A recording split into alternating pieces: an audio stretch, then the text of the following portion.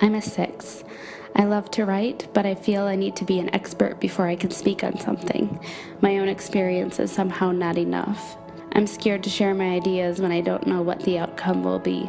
I get an idea that excites me, then I doubt I can step up to the plate. I worry about doing a good job or being seen positively. It's a constant internal battle, but once I finally engage in expressing myself, I feel at peace.